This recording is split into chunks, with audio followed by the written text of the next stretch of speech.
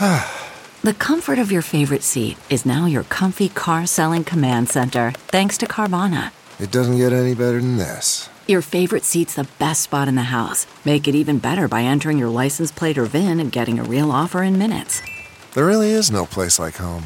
And speaking of home, Carvana will pick up your car from yours after you finalize your offer. Visit Carvana.com or download the app and sell your car from your comfy place. CarMax is putting peace of mind back in car shopping by putting you in the driver's seat to find a ride that's right for you. Because at CarMax, we believe you shouldn't just settle for a car. You should love your car. That's why every car we sell is CarMax certified quality, so you can be sure with upfront pricing that's the same for every customer. So don't settle. Find love at first drive and start shopping now at CarMax.com. CarMax, the way car buying should be. Sorry, guys, I was scrounging food. Apparently, my parents don't eat anymore. even though we're But they didn't stock up the house because they knew you were coming? What the fuck, man? Mom, where's the Sunny D? Oh, yeah. I mean, you definitely are dressed for a Sunny D commercial in your baseball cap. Mom, all we got is purple stuff. Should I get a doctor to look at this purple stuff, Mom?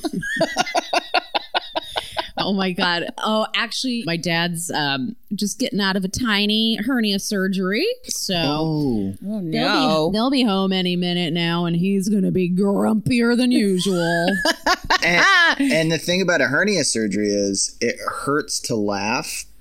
So you have to be like just deadpan the entire rest of the week. Like just keep him away from any sort of funny video. Benny Hill, some old Benny Hill. No yucks. Prescribed by a doctor. 0 yucks. One episode of Benny Hill and his stomach could just come flying open.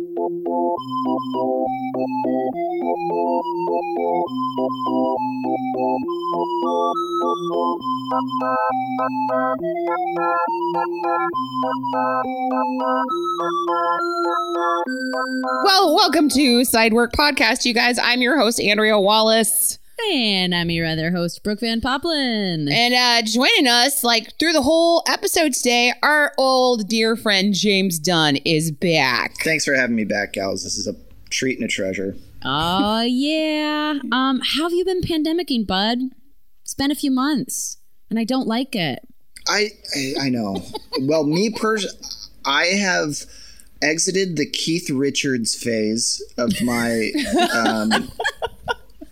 of my pandemic. I'm trying to think what that means. The one that I'm told myself I'm going to exit as soon as I get home this week. Just party all day, baby. Yes, the beginning of the pandemic for me was cigarettes and sweet, sweet boozahol. And in the past 2 months of pandemic, I have quit smoking. I haven't had a cigarette in almost 2.5 months. Okay, so I heard you went on that journey, and this is really exciting. 2.5 months. This is the longest you've gotten, really. It totally has. Since I was 18 or 16, really. But for smoking as though it was my job started when I was 18. And I'm still having the occasional cocktail, but I'm not I'm not living like every day is a luau like I was. Right. It's not every day is a snow day anymore. Exactly. Considering it's almost August. But yeah. Oh my God. I know. I have a bike. I've been riding a bike, going for more walks, trying to, I've reached the I'm not going to live forever stage. So that's where I am. Yes. Yeah. How's Michigan, Brooke? How's Michigan treating you? We were up at the lake I stayed for 5 full days and nights. My parents left a few days before I did. We took separate cars, and I don't know what kind of mental toll this pandemic has taken on me. All I know is I stared at a lake unblinking for 3 days.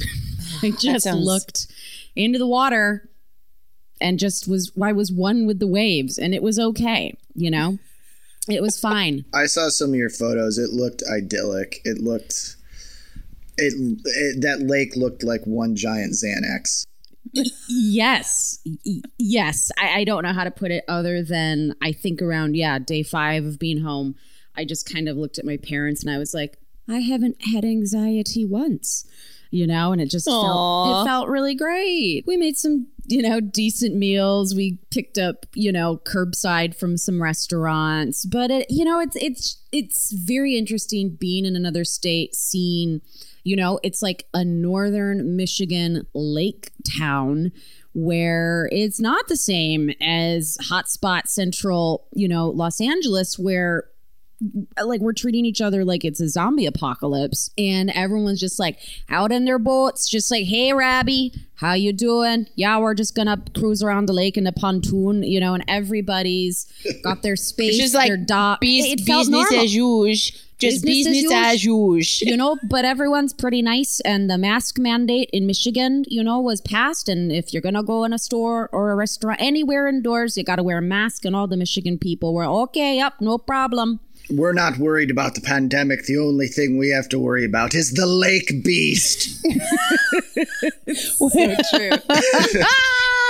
Which, like, Brooke, did you make love to the lake beast? I have like a feeling in your head, if you're just staring at a lake for 3 days, I imagine at one point a water man is going to come out in your mind and you're going to bone right there on shore. Actually, it's just a sea-like water erect penis that just comes out of the lake. Hello. But you know what? Speaking of lake beast, we should jump into some headlines. Let's do it. Even though this is not a lake, I know the difference. Thanks a lot. All right. So very exciting news in Ohio. A rare blue lobster was delivered with all of the red lobsters to a local Red Lobster, Cuyahoga Falls, Ohio. The restaurant chain was unpacking all their lobsters they were going to throw in the tank, and they found incredibly rare blue lobster. And the hero service staff person named Laura Jones, it was her special discovery, and she did the right thing. First of all, she got like a guard detail, you know, like Secret Service, like nobody let this blue lobster out of your sight. And we're like, we're not cooking this and sending it out. First of all, could you imagine like Red Lobster patrons getting a blue lobster and being like, this lobster's fucked up. I'm not gonna eat this fucking lobster. What's wrong with this lobster? It's blue. What is this? What is this? 5G lobster? But she did the right thing. She knew how rare it was because bitch knows lobsters. You know what I'm saying? And she immediately called the Akron, Ohio Zoo Animal Care, and basically was like, this is rare. This is like 1 out of 1,000,000 lobsters is blue like this. Wow. And so This lady is like, she's like Annie Potts in Ghostbusters when they get that first call. She's like, we got one! But also, I mean, talk about like a sign of hope. Like was everyone like, oh my God, the chosen one has arrived. The myths are true. You know, the blue lobster cometh. You're leaving out the biggest part of the article. The lobster could talk and think like a human person. Actually, it was weird. I had a little cell phone. He's like, here, I have the phone number for the Akron Zoo. Call it. And it was his fucking buddy. Like, it was his buddy with an escape vehicle. I'd say it was a she. This is a lady lobster. The whole time I read this, I was like, blue lobster. That kind of sounds like, I don't know, a cousin to a Cleveland steamer. Like, Yeah, right? It sounds just like a red lobster that just is like, go fuck your mother. Nice tits. Hey, mind if I give those titties a little pinch? Just a little peens.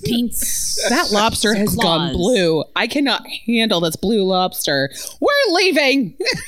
2 stars. This is such a great headline, though. It's a good little fun moment of hope. Service workers being heroes, and I misspoke. It's a 1 in 200 million lobster finding chance. That's how rare these guys are, and I love that the service worker at Red Lobster knew to call someone. But she was like, "Call the FBI," you know, and she got on it. They named this lobster Claude.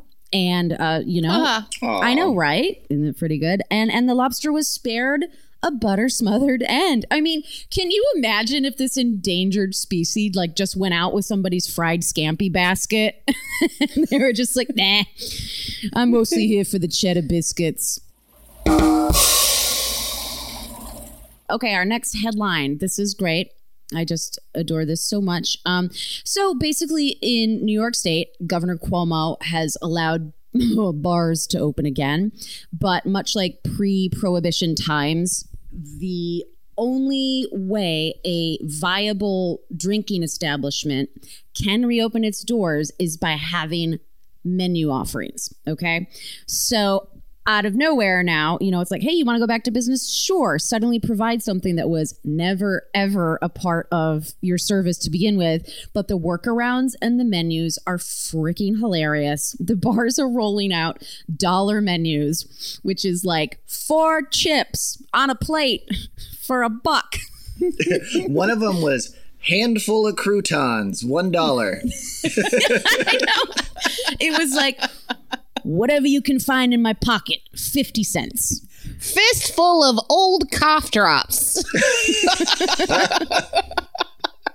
So the workaround, so it's like, how a bar will have that little wall, behind with like the little single serve bag of pretzels or the salt and vinegar chips. That doesn't count for it to be a menu item. It has to be on a menu, and a chip or a cracker has to be served with an accompanying dip to be qualified as a menu item. So the menus are getting really, really very creative, and this is happening actually across the pond in England as well. So for $1, you can get one small boneless chicken wing, just one wing with a choice of sauce. Doesn't really say what. It's probably not going to come. It's just on the menu to follow rules. And the smallest milkshake in Liverpool. It just says, no, really, the smallest milkshake you will ever see. I'm just picturing a thimble full of whipped cream. That's all it is, Gav. But this is amazing because, people are laughing and balking, kind of be like, how dare you serve one slice of deli meat on a plate? But they're like, what are we supposed to do? We were never a food and dining establishment. We're just following the law. You didn't say it had to be good food or viable or normal. I love it when people like make the rules. They're like, you just said this. Yeah, it's a good thing that this is happening, and obviously keeping people. The sauce on the side for me is going to be like that shot of whiskey I take, right, guys? Yeah, exactly. I really think Americans but humans overall, but Americans especially right now. I mean, give us a loophole, we'll jump through it, and this apparently is really hearkening back to.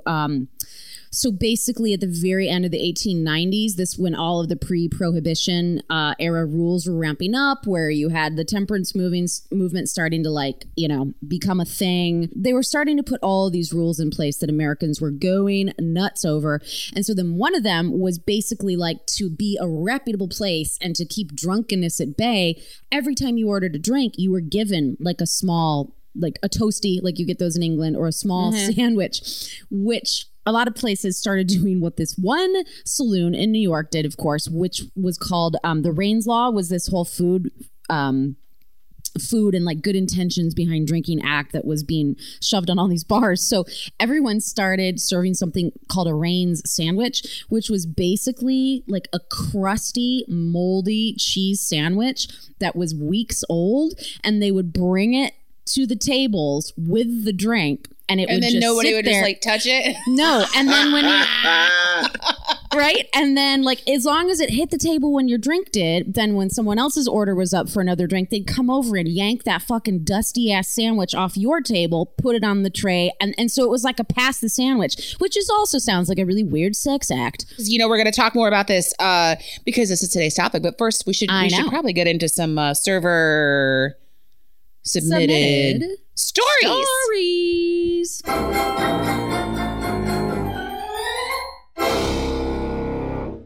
Marine Drunk. Hey girls, I just found your podcast and I'll be binging it. It's great. So, I've been bartending in a town connected to the largest Marine Corps base, working in the only Irish pub in town. Every weekend is wall-to-wall packed and a new shit show. Throw alcohol and all that testosterone, and it's a party. Some of my favorites include, one guy saw his ex out with another Marine. In a fit of rage, he walks outside and punches the floor-to-ceiling plate glass window and punched a hole through it. and in the process shaved off the underside of his forearm skin and muscle down to the bone. Thankfully, there was a corpsman, a military doctor, that had been there training for this kind of thing. And held his arm together until the ambulance came. My time to shine. Just put on the Righteous Brothers. Yes. That's the Navy, but like he just has a book that says what happens when glass is punched, and he's reading. Every 6 months or so, a group of the Royal British Marines would come into town for training, and they would come out and party. One night, they were going hard. I'm talking lifting skirts and slapping asses, jumping on the bar and refusing to get down until a bartender would kiss him. Another, we thought, were struggling fighting. When I went to break it up, I saw one Marine forcibly French kissing the other who was trying to push him away.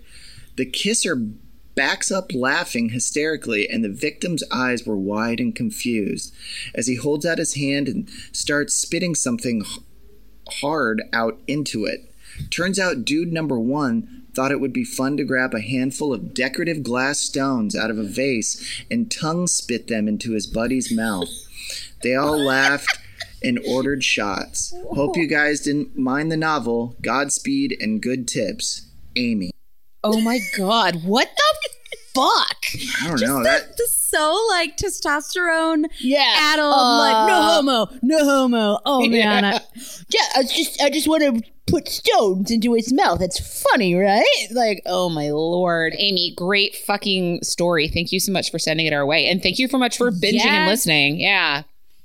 Yeah, by the way, if you're new to Sidework Podcast over here on the Last Podcast Network, welcome. Hi. Amy heard the call for server submitted story within like a few days. Sent it. Guess what? In under a week, she on the air.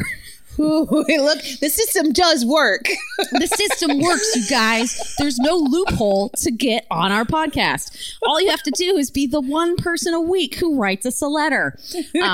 No, I'm kidding. There were actually a handful to choose from. I just kind of like, when we choose, we like to mix them up so they're maybe not the exact same, scenario. And I don't think we've ever had a Marine punching a plate glass window story. So no, but there's been tons of stories of skirts being lifted and asses being slapped. It's the name of the game here. Man, I can't wait to get back to that once restaurants are open again. Here we go. All the way. Okay, this one starts out. Hello, lovely ladies. Much love from Canada. Long-ass email incoming. Sorry, not sorry. Winky face. All right. First off, thank you for your podcast. I hope you both are staying safe and as sane as possible during this open, not open, shouldn't be open time.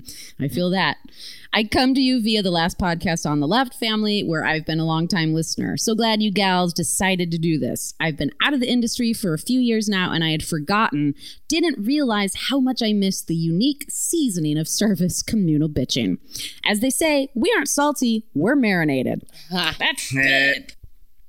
All right, so she goes on. I worked for a while at what can be easily classified as overpriced, hyped fast food. AKA, I sold salad and smoothies for entirely too much money.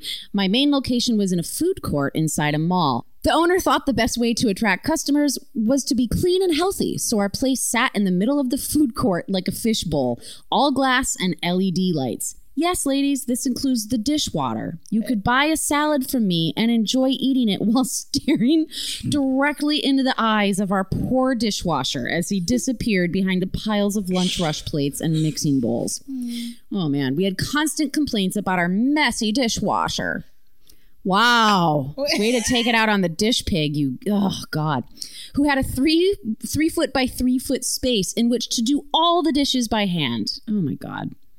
I have a lot of stories we can all relate to, from wasting valuable time in a line during the lunch shift, arguing with a customer with the lactose intolerance regarding how mayo has no milk in it. Yes, hello everyone, it's eggs and oil. Okay.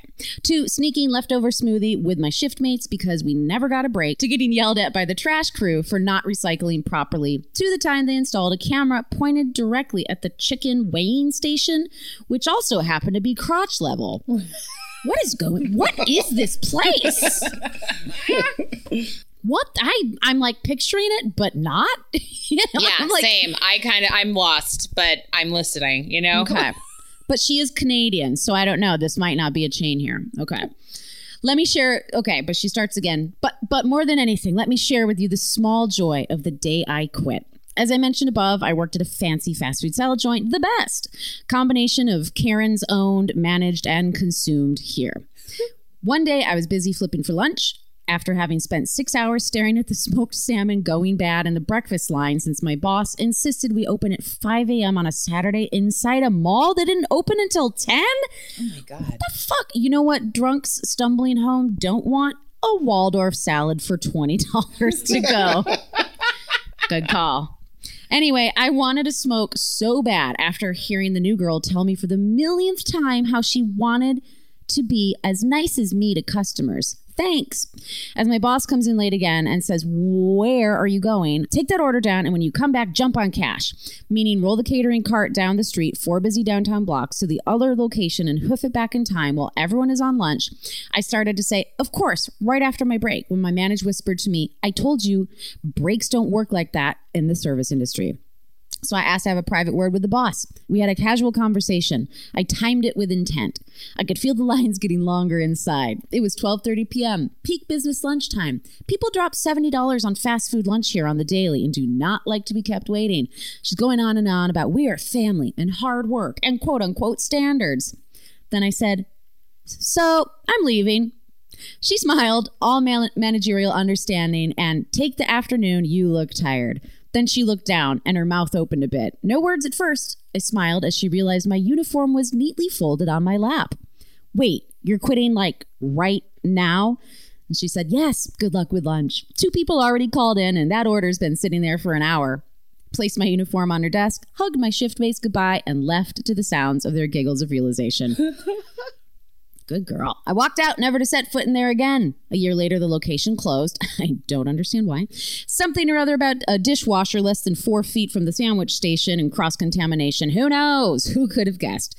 So she wraps up saying, today I no longer work in the industry. I miss it and I don't. Yesterday I was able to go out for the first time in a long time. She says I was COVID positive in March and have long-term effects. Ooh, that's so... They're terming... people who are suffering from what you're suffering as long haulers, you know? Anyways, I got coffee and food just to see the faces of my old haunts. Great tips for all, naturally. You guys, every listener, and you beloved creators of this podcast, stay strong. Wow, this gets really inspirational. You are all so beautiful, even in our bitchiest, smeared makeup, 11-hour shift hungover bad days. Aww. We often forget how we get Karens, but sometimes we are the only people someone has seen or spoken to in forever. Sometimes we bring the vitamins they need, even if it's just a half-hearted smile. What a sweetheart. Godspeed, good luck, good tips, much love, and amazing customers to all our service family, V. Oh my God. That's a great story. She's going to be Prime Minister of Canada one day. I know.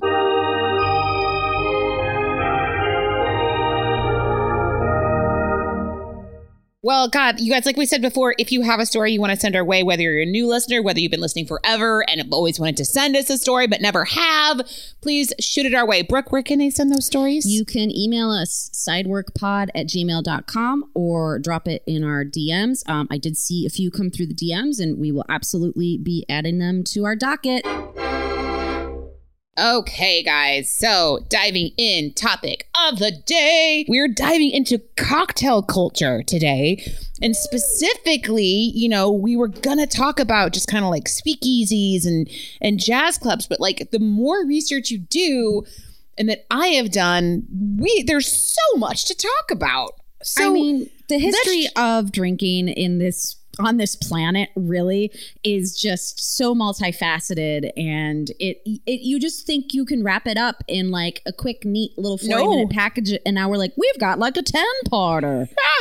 So what we're going to talk about today specifically is post-Civil War to Prohibition, to the end of Prohibition. That's kind of where we're going to get going today with cocktail culture. So basically, post-Civil War, after kind of like the Wild West settlement, bars really stepped up their game. Cities got bigger. People were getting rich because of the gold rush. Like kind of gone were the days of saloons and all these Wild West vibes. So bartenders really stepped up their game, and bartending started to become an art form.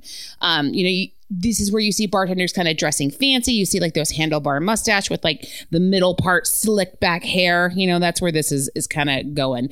And this is when they started following and inventing drink recipes. The first bartender's guide was actually penned in 1862.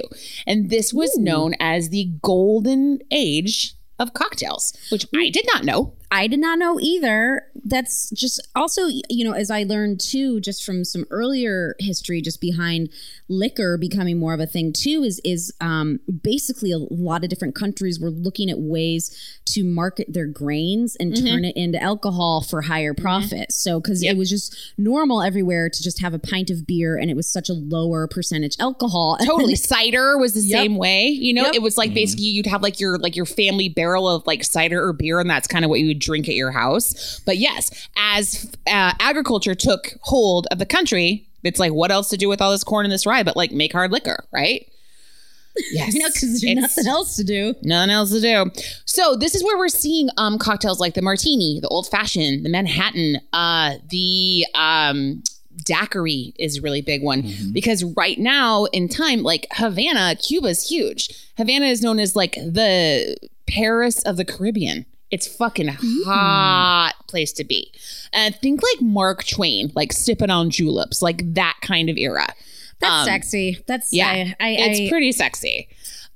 So other things that are happening right now, because it's the time it is, of course, it's hard to be a person of color and be a fucking bartender. So a conglomerate of awesome Black bartenders formed a group called the Colored Mixologist Club, and that was established in 1898. So this was a professional and social group of respected Black bartenders in DC, and its members included Black proprietors of restaurants and hotels, as well as those who were not permitted to be in white bars.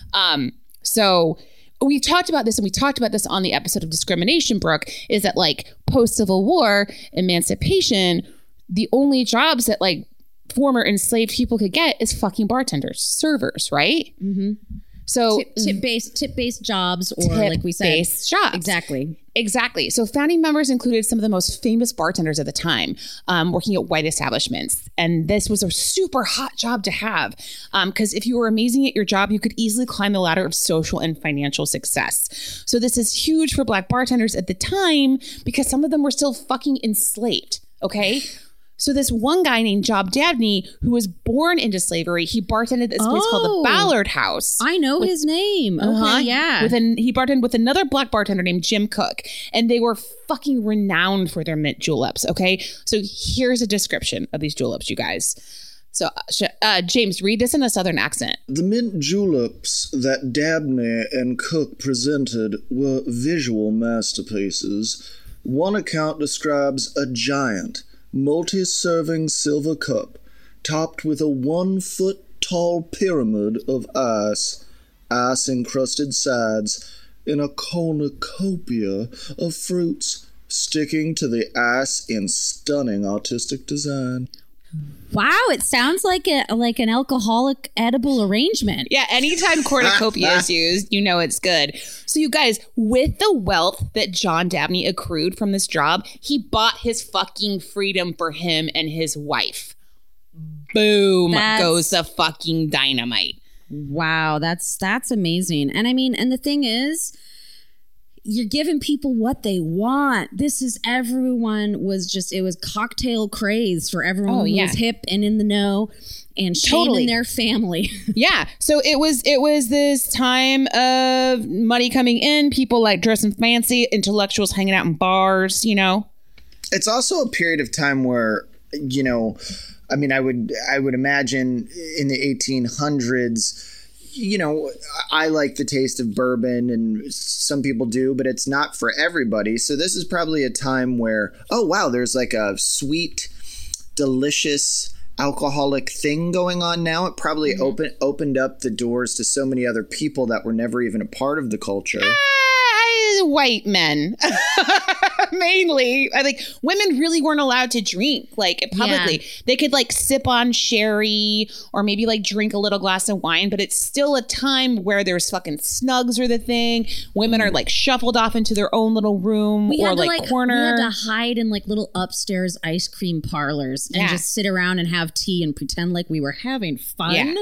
So this is building us to a temperance movement. Okay. So temperance movement, think of like a lot of white Christian ladies wanting you to abstain from the drink. And you think they're buzzkills, but a lot of them are coming from places because we have all these new hard liquors that are being produced. Men, instead of just being like, I'll have a couple beers, they're turning into raging fucking alcoholics. No, and the temperance movement absolutely is. I mean, I think as we all know, it comes from the fact that, you know, women were forced to stay at home as is, and now and they're being beaten, and their kids are being beaten. Mm-hmm. Right. They're absolutely shit-faced hubbies are coming home and wreaking havoc, and they may have gone out at some point to earn a wage for the whole family for the day and blew it on a cornucopia of a mint julep. a pyramid of crushed ice. It's true. Right. Everyone's like, we're each going to have our own. I'll have the flaming tower. There's one for myself. You know, can we pause for a minute and go back to the NPR article talking about the bartender is a white dude, Jerry Thomas, and his signature drink, the Blue Blazer. He would light it. He would light it on fire and pass it back and forth from glass to glass and making a blazing fireball arch as he kept moving it to and from each cup. I'm like, come on, I want those kind of theatrics. Oh yeah, he was the world's first flair bartender. Totally, absolutely, the original Flaming Moe, if you will. Getting more into the temperance movement. So 1917, the 18th Amendment was drafted, and that states no making, sale, or transportation of intoxicating liquors. So then it passes legislation. It's approved by most states. And by 1920, the Volstead Act is passed. And that's what enforces prohibition. And that's when we're seeing like all those old black and white photos of like cops like spilling booze into the streets and like going down the sewers. Like, you know, that's where we're seeing shutting down of bars, breweries, distilleries, all that stuff. We're also seeing all of those fascinating and interesting ways that people are sneaking liquor places now because it's illegal. There was this picture I saw of this guy who made a lumber truck that looked like a bunch of logs. But it actually had a secret door in it, and all of the logs were hollow, and it was just full of barrels of booze. But driving down the street, it looked like he was hauling logs from place to place. See, this is the kind of long hauler you want to be, not someone with 3 months of COVID symptoms. Oh my God. So this shit lasted for 13 years, you guys. So of course, everybody had to adapt. I wanted to mention, for anyone who doesn't really know a lot of history behind Prohibition and what like a wild chapter in American history this is, have you guys seen the Ken Burns documentary on Prohibition? It's so good. I mean, I think episode 1 is called A Nation of Drunkards. They're just like, wow. I just love this era. And as you know, for the reason that because when Prohibition passed, then there were no laws. And that means women were like, fuck you, I'm drinking now, bitches. Well, here's the thing, too. You know, women were doing that because women did get into the whole rebellious, like the physical constrictions of the Victorian era. I'm talking fucking corsets. I'm talking 13-inch wasteds. Like the freedom to like not wear a bra and a fucking like flapper dress and cut your hair short and have no restrictions, right? As a rebellion, as a woman. And here's the thing too that's like ironic. So women really helped push the temperance movement, then led to a prohibition. And then a year later, they got the vote. Like suffrage is happening at the same time as all of this. So you have that happening with women like fighting for rights to vote. And then you have this huge rebellion movement of women like going underground to all the speakeasies, which we're going to get into.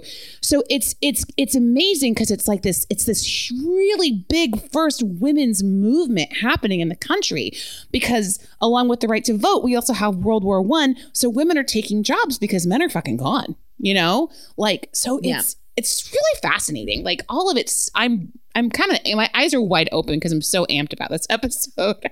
So here we are, we're in Prohibition. So this has a damning effect on the cocktail culture, and many bartenders leave the country.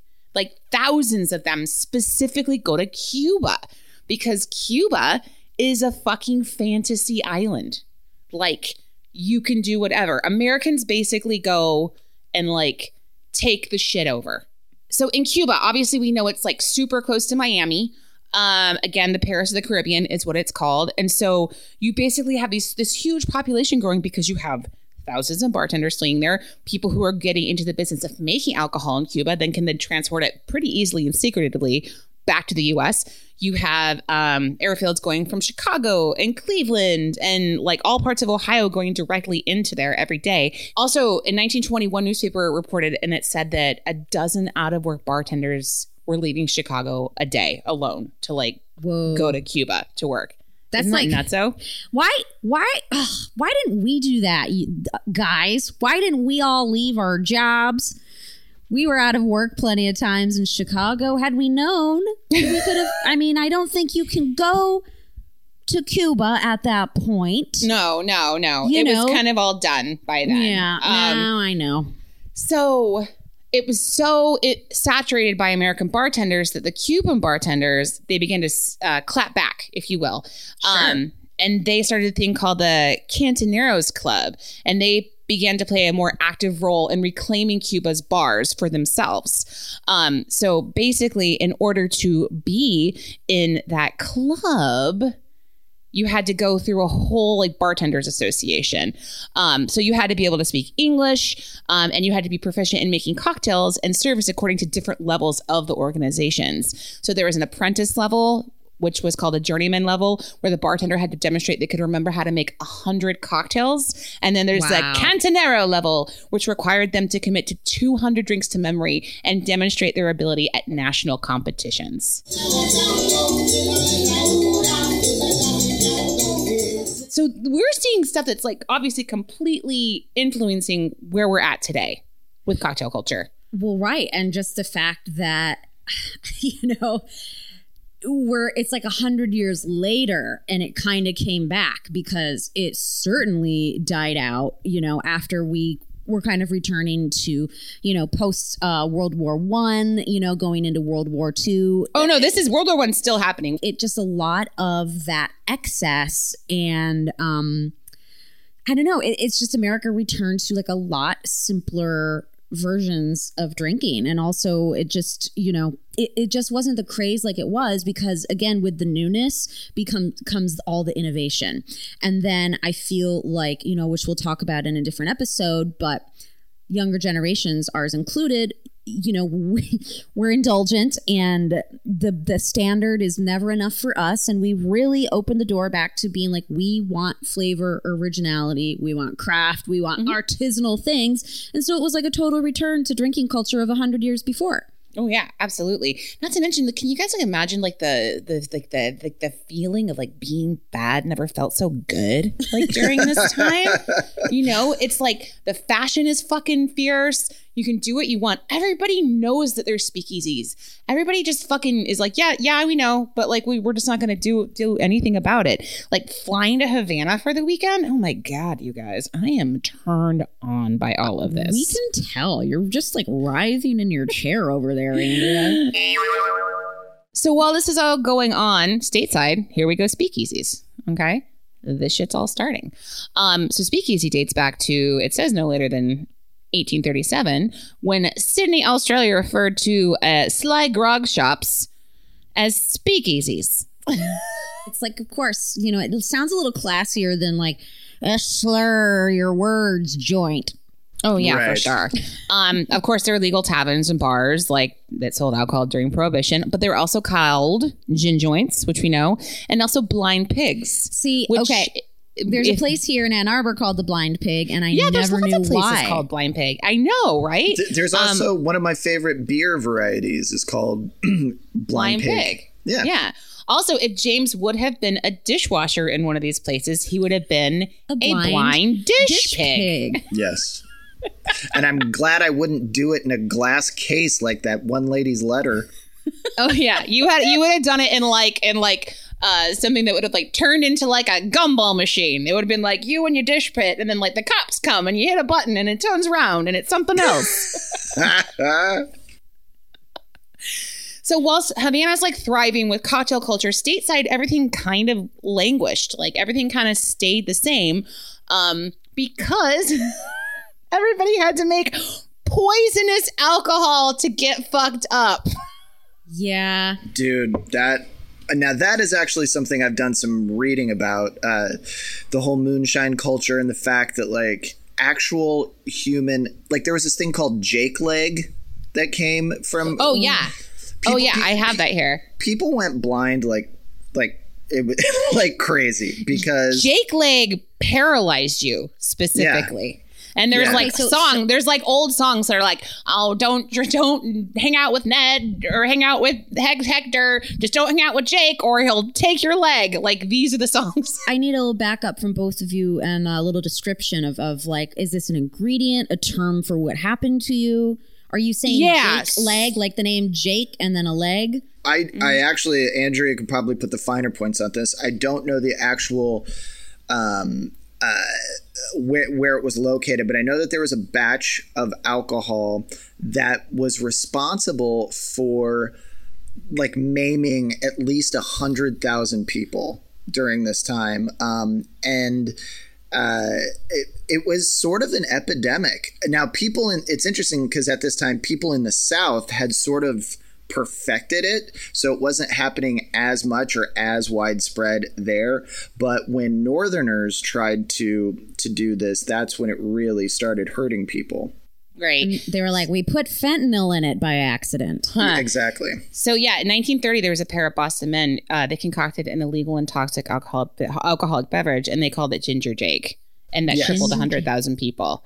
And then there was also like wood alcohol put into like whiskey, quote unquote, which is essentially just like cleaning products, and people would go blind with that. Well, yeah, because when I was like reading about the British, like basically in the late 1700s when they developed gin and how everyone went like gin stark raving mad, they were cutting and mixing it all the time, very commonly with turpentine. Just anything you could put in there to poison yourself and get a buzz. And they'd give it cutesy names like rot gut, like, you know. because of what it did to your internal organs. I know. Or just like, did the term like delirium tremens come from this area of drinking? Oh God, or is I that don't older? know. Yeah. Can you imagine, though, being like really wanting a drink at the end of the day and just being like, can you get me that one that paralyzes me? That sounds perfect. Yeah, right. I've had the shittiest day. I want the one that makes my legs die. Yum, yum, yum, yum, yum. But the term bathtub gin was because they would cook up in stills these like 200 proof batches of fucking crazy poisonous shit, and then they'd have the bottles and they'd have to cut it with water, and the bottle size wouldn't fit under their kitchen spigot, so they'd have to do it in their tub, hence bathtub gin. Okay. Yeah. Now, and at this point, like you may not know the answer to this. I'm just wondering out loud, because Prohibition happened, was this something specifically that former really talented bartenders turned to the manufacturing of alcohol themselves? I think it was the bootleggers specifically, but it was definitely more of the bartender's job to like cover up the taste with delicious things. Okay, right? Great. So we'll get into how they return. So you just got like drinks like the bee's knees is one, right? That sounds like pretty Rowan Trunnies, where it's just basically like you add like honey and sugar. There's more of a cocktail like being invented specifically to cover up taste of shitty alcohol more than anything. Like if there's one called the white woman is the name of. Nice. It's also one interesting byproduct of this period too. It is a time that, infusing started. So people would just take like handfuls of mints and herbs and throw it into the poison and hope that it would taste better. Well, that's how Malort was born, I'm sure. Exactly. And it did taste better. it was still poison, but it tasted better. But, you know, slowly they're like, well, let's not make poison, but let's still keep throwing those herbs in there to make different varietals and different like perfumes of liquor.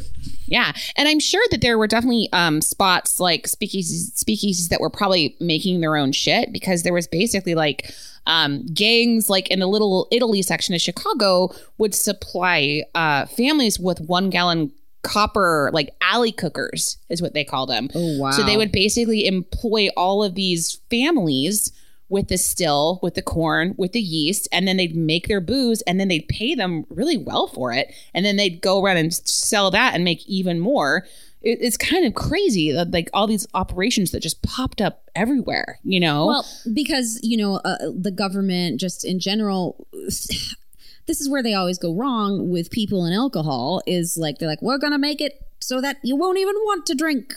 You know, we're going to take it away from you. And when you take something away from people, it just, business springs up everywhere. The demand skyrockets, and now you've basically turned every family into America into a booze manufacturer, and they're making money off the thing that's not allowed anymore. Well, here we go with loopholes, right? Right. You can make your own wine for communion. You can like, families could like make their own wine. So then you have like all these families saying that they have their own church and like making huge barrels of wine because it's a godly thing to do. It's also an interesting time in America because at this point, while prohibition is going on, excuse me, you can still go to the pharmacist and say, I have a headache. Can I have some heroin, please? Well, they also prescribed whiskey. Whiskey was a prescription from doctors. They'd be like, oh, do you have a sore throat? Here's a pint of whiskey.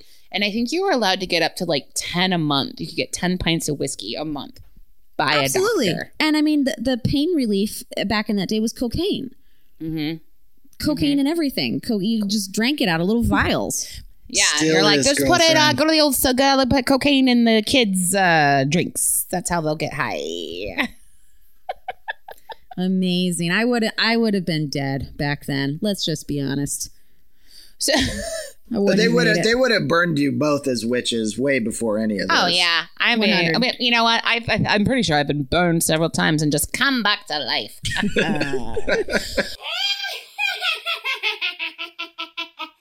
So organized crime, which we'll touch on, you know, but obviously they seized the opportunity to like exploit and like a lucrative new crime racket with speakeasies and clubs, and that's where you like have Al Capone leading shit. That's where you get places like the Cotton Club. That's where we get jazz, right? All the fucking awesome jazz clubs with dance halls and just the age of jazz. Again, you guys, I'm getting so horny talking about this. I just want to like make out with someone in a tux and drink a bunch of shitty poison.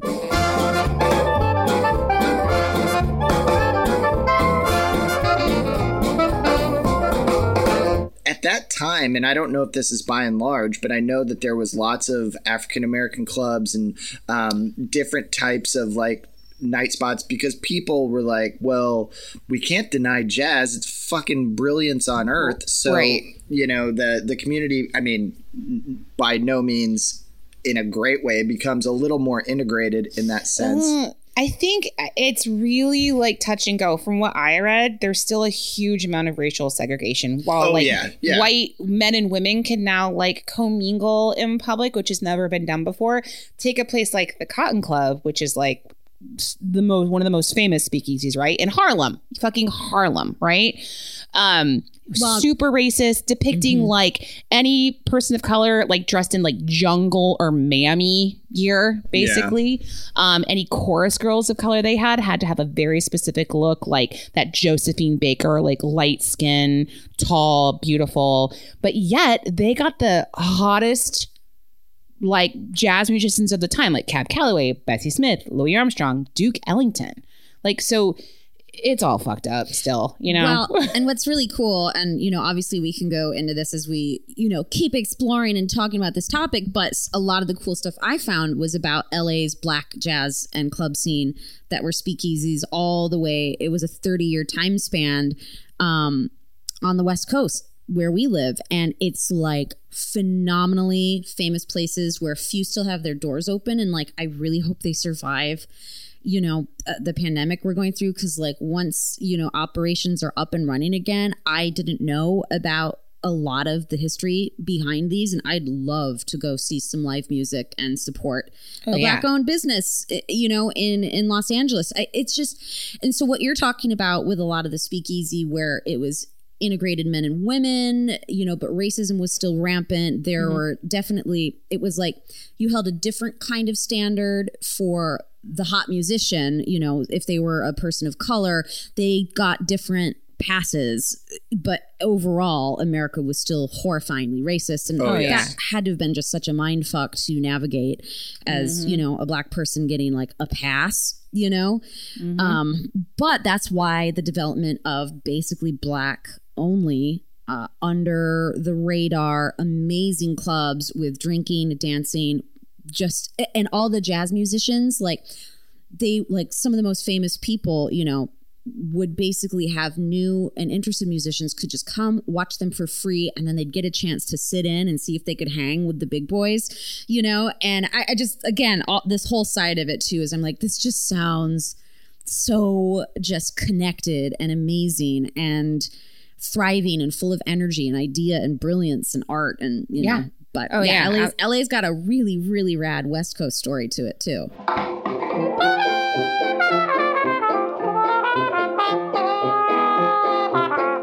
Also, one of the cool things about these clubs that have been around since the 20s and 30s that are still here, I mean, there's not many, but the ones that are oftentimes still have like little secret like underground tunnels and stuff that are still a part of them that they don't necessarily use for this is just sort of like another like I know the Green Mill in Chicago, and I don't even know if this is true, but it was always rumored that there was little tunnels underneath so they can get the alcohol out of there really quick if they needed to.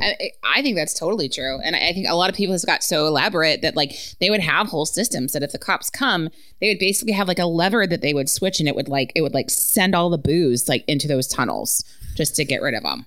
It was fucking kind of amazing. They'd pull a lever and it'd go from a bar right into a porn store. So where everything was legal.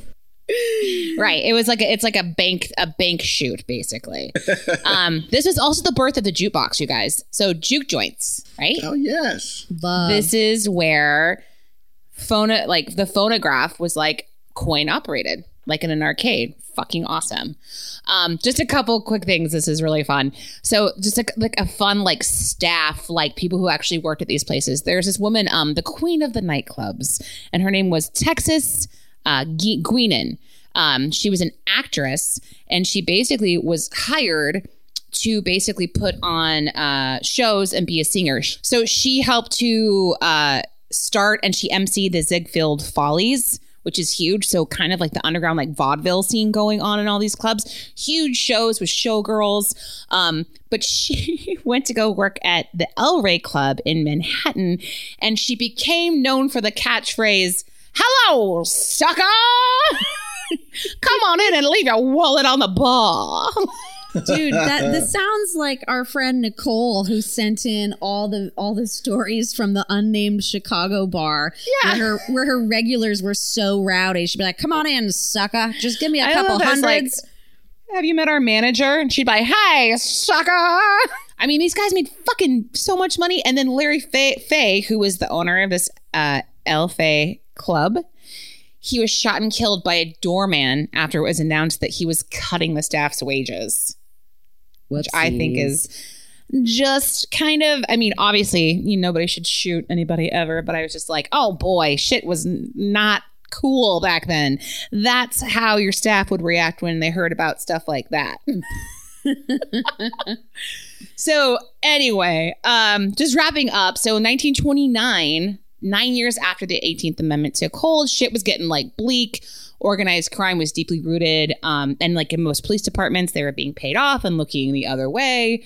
And there was like huge major bouts of public violence, specifically the St. Valentine's Day massacre in Chicago, which we all have heard about, where Al Capone lined up 7 members of his rival gang and just gunned them down in public. Fun, huh? Well, why don't you try to come and get me, copper? This led to basically a lot of people who were prohibition initially to kind of change their tune and be like, did we do bad? Should we not have done this? It really fucked everything up in a big way. Add on the end of World War I, that was just basically like, oh, the war's over. Let's fucking have fun already, legally. Legally, so right? That instigated the repeal of prohibition. And then by 1933, the 21st Amendment was passed, which repealed prohibition. But that gave the decision-making power to the states, which is why we still have like dry counties everywhere. Right. In Pennsylvania, do not have a stopover in a dry county in Pennsylvania. I did not understand where I was. I just wanted to, rent a hotel room as I was driving back to Michigan. I was like, I'm sorry, what now? I can't get a drink anywhere now. What have you? It is weird laws. It's very strange. Oklahoma didn't ratify prohibition until 1957. And Mississippi followed, being the last one in 1966. Yeah, I know in my home state of Nebraska, and I think it's still this way, you can't buy liquor before noon on a Sunday. Right. And I'm sure that's that's a whole church thing, I'm sure. But no, it is, because again, there's so much Christian influence in this. And this also gave way to like those ABC laws, right? Making bars more into social clubs where you have to have a membership and pay dues in order to get in. And yeah, all this shit totally still exists today. It's ever changing, but it is there. And here we are, we are in quarantine, all getting real creative. Yeah. Bars are closed again, but by I'm like, where's the speakeasies? Are there speakeasies? Probably. I bet there are. Mm-hmm. They're called super spreader events. But I'm so nostalgic for a cocktail right now. Just to have some, I'm like, yeah, I would love to pay $20 for a cocktail right now. Thanks, guys. Like, I know. And I've been drinking like it is prohibition. My mom and dad were like, is it normal to go through a fifth of tequila in only a few days? And I was just like, well, yeah, we're on vacation. It was several days, but because my mom doesn't drink liquor, she's like, aren't drinks supposed to be 1 ounce? I'm like, not a good drink. What are you talking about? It's true. Our pores are getting heavier in quarantine. Go easy on that drink. That wraps up a pretty good run, don't you guys think? There's a reason this type of drinking and bartending came back, because it's fucking great. It's great.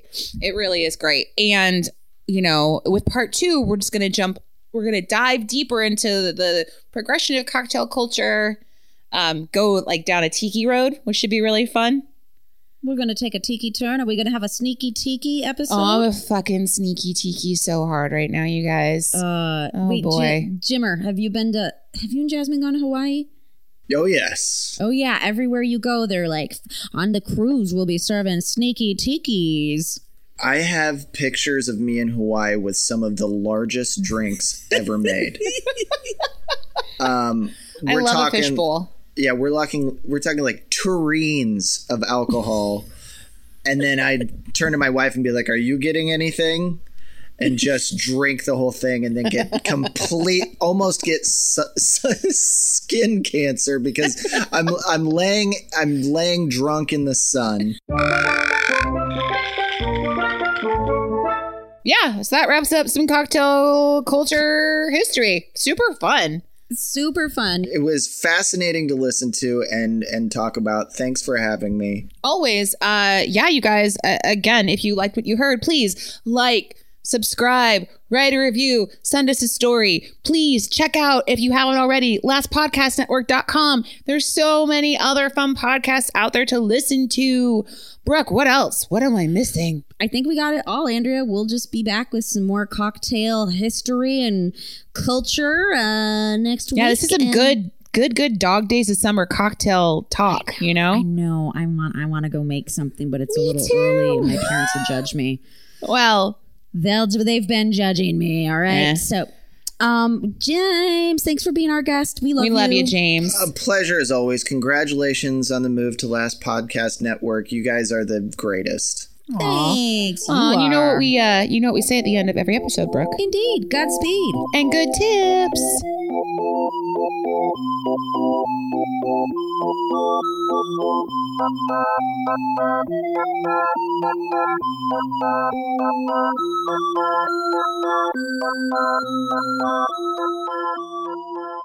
You know what we say at the end of every episode? Hello, sucker. Hello, sucker.